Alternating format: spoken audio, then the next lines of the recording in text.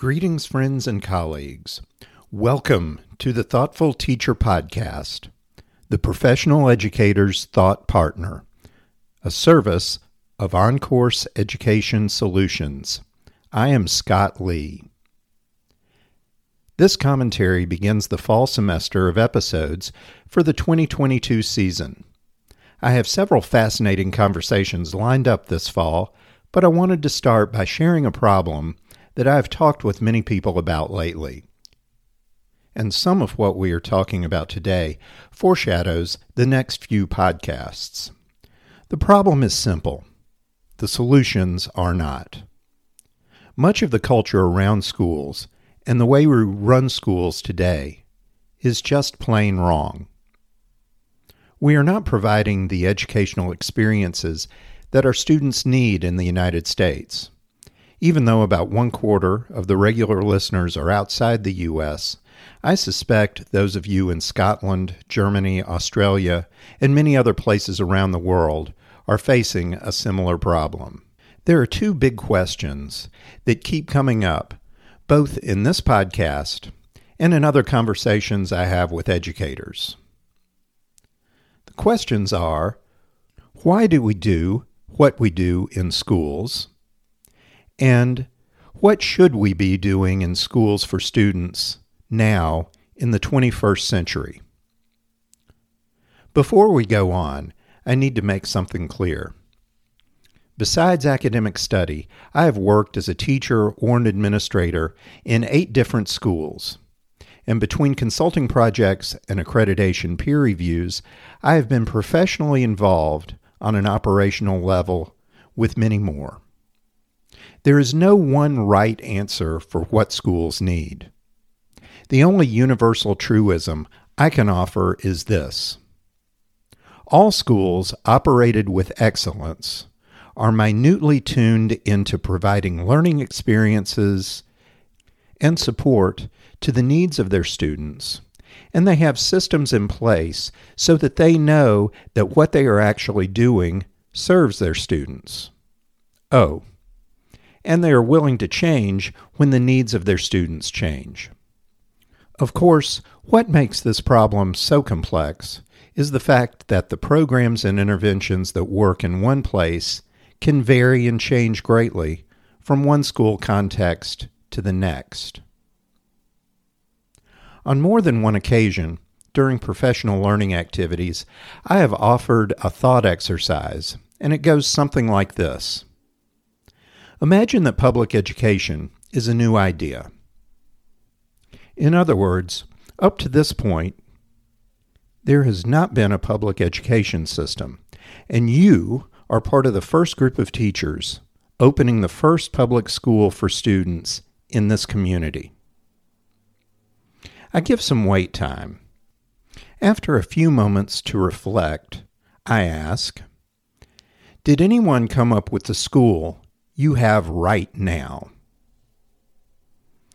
I am sure that you will not be surprised that no one imagines the school or school system that they are currently working in. Nobody. I have occasionally turned this into a longer exercise where the group actually starts designing a new school. But here are some common themes that come up in these discussions. By the way, these are in no particular order. The curricula have fewer goals, and there's greater clarity on essential learning all students should strive for. Curricula is also developmentally appropriate. Classrooms are not strictly age-based with static groupings for every learning activity. Some teachers work individually, teaching a single group of students. Other times, teachers work in teams with larger groups, and that can change often during the day. Lunch lasts longer than 15 or 20 minutes, and students are involved in meal planning and preparation as much as reasonable. Sometimes that means even growing and harvesting food. Student achievement is self-paced to the greatest reasonable extent. Authentic learning activities happen a lot Sometimes this involves service learning. Oftentimes this is outside and even off campus. Oh, and there is enough support and personnel to make those activities reasonable, safe, and worthwhile. Of course, testing is used as it was originally intended, not to create a sense of failure, to shame, or to make excuses for further segregation. But instead, testing is used as a tool for determining the best academic interventions that are needed for students. Health services are accessible on campus, including mental health services, and wellness is an essential goal for success in all places and for all students. Unfortunately, we are stuck with a public education system that has not changed with the times. A quick history lesson about schooling for non-Indigenous Americans will help illuminate the point.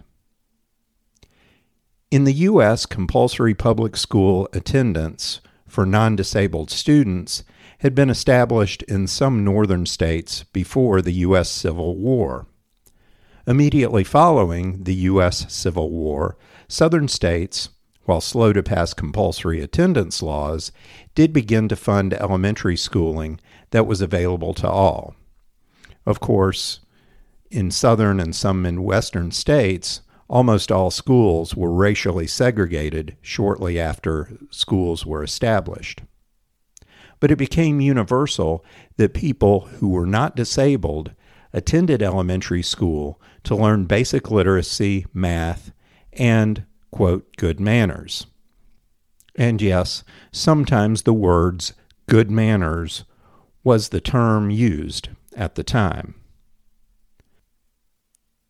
The next big change happened in the early 20th century, as state leaders realized that the skills to develop a stronger labor force required most non-disabled people to have at least an 8th grade education, and that a high school education should be accessible to all who wished to attend, at least all people of primarily European descent who wished to attend high school.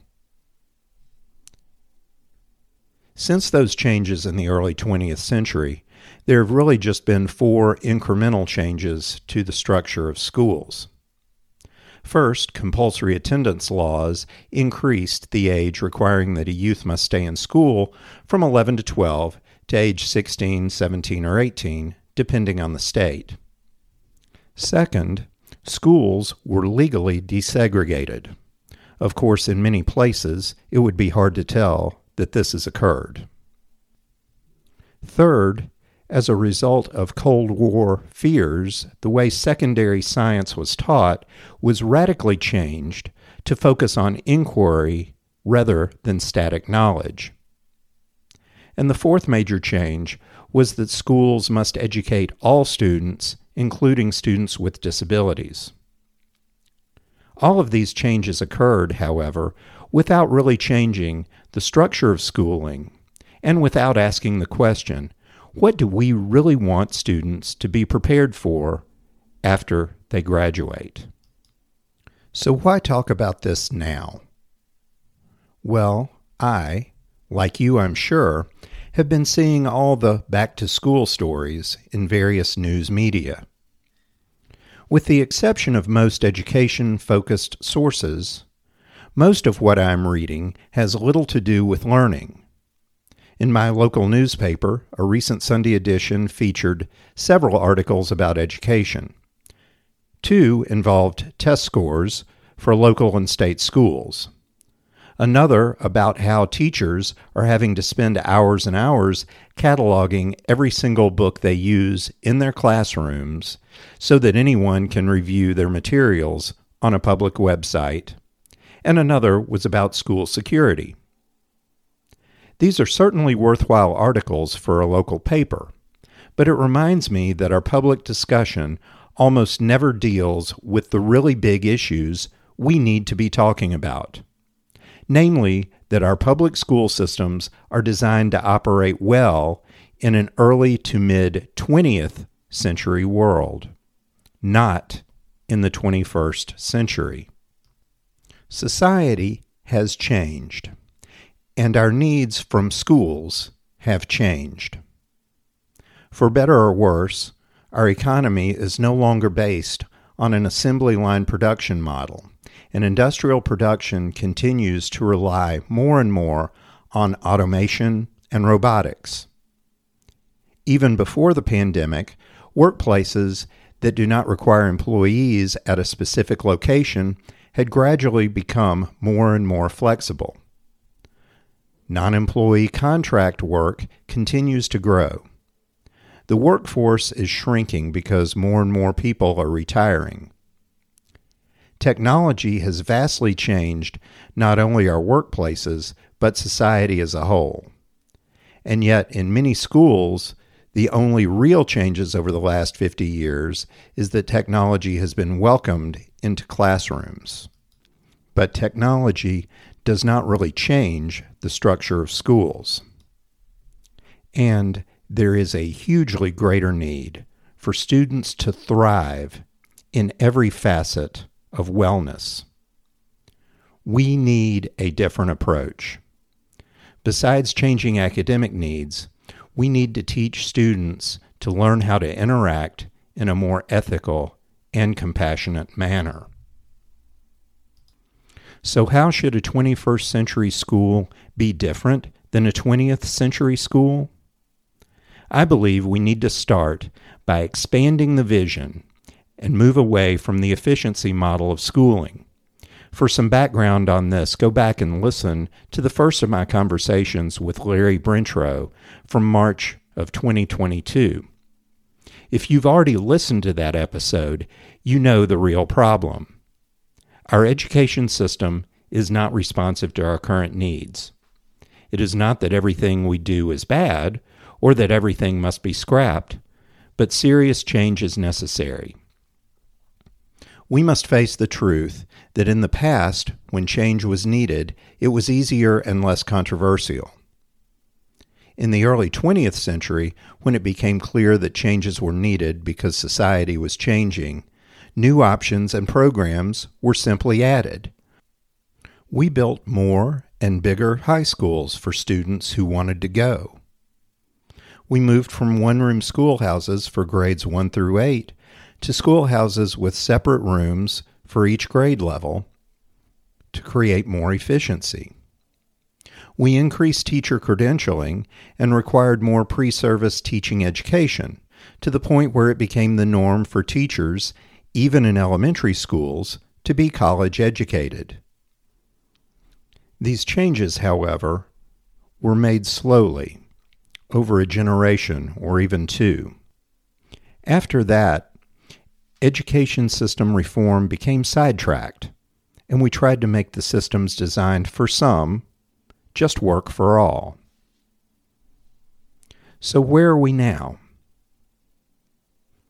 We need to restructure schools, and the vision starts with explicitly saying what schools need to do. And literacy and math, while important, are not the only content skills our 21st century students need. In addition to quality literacy and math, we need students to learn many more content and skill sets. Every student should be involved in real-world problem solving every day. Project-based learning that focuses on real-world problems are not a nice thing to do, but are essential for every student. Creativity must be infused in all learning. Art is not something for one room in a school, but must be a critical component of all learning. On any day, each of us can find hundreds of examples of why civic engagement must become part of learning and instruction at all school levels. But there is also more. Every student must learn and practice compassion for others all the time. And as students do all these things, they must also develop an understanding for ethical cooperation. Every problem we face, climate change, equity, economic uncertainty, violent conflict, and other cultural issues all must be challenged by people who understand and solve problems collectively using each of these perspectives. Yes, I am calling for change. What I am advocating is subversive in some communities. Much of what is needed cannot be distilled into a numerical test score. It is unlikely that these goals can be accomplished by privatizing the school industry. It requires active challenge of the status quo in many places and spaces. The purpose of this podcast is not just to share good ideas, although I hope we always are sharing good ideas. The real purpose is, and will continue to be, to advocate and support change, real meaningful change, and real meaningful improved change in schools and school systems. Our students, our communities, and the world all need this.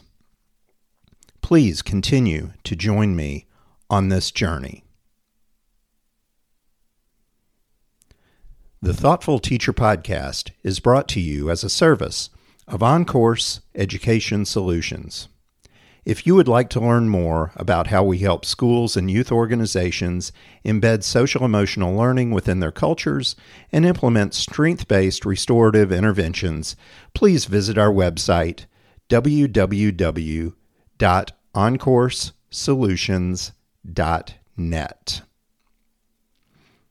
This has been Episode 8 of the 2022 season. If you have enjoyed this podcast, please tell your friends and colleagues about it, either in person or using social media. We also greatly appreciate positive reviews on the podcast app you use. The Thoughtful Teacher Podcast is hosted and produced by R. Scott Lee, who retains copyright. We encourage diverse opinions. However, opinions expressed do not necessarily reflect the views of producer, partners, or underwriters. Guests are never compensated for appearance, nor do guests pay to appear. Transcripts are available following podcast publication on our website, thoughtfulteacherpodcast.com. Sponsorship opportunities or other inquiries may be made on the Contact Us page at our website, thoughtfulteacherpodcast.com. Please follow the Thoughtful Teacher Podcast on Twitter at Dr. R. Scott Lee. Proud member of the Podnuga Network.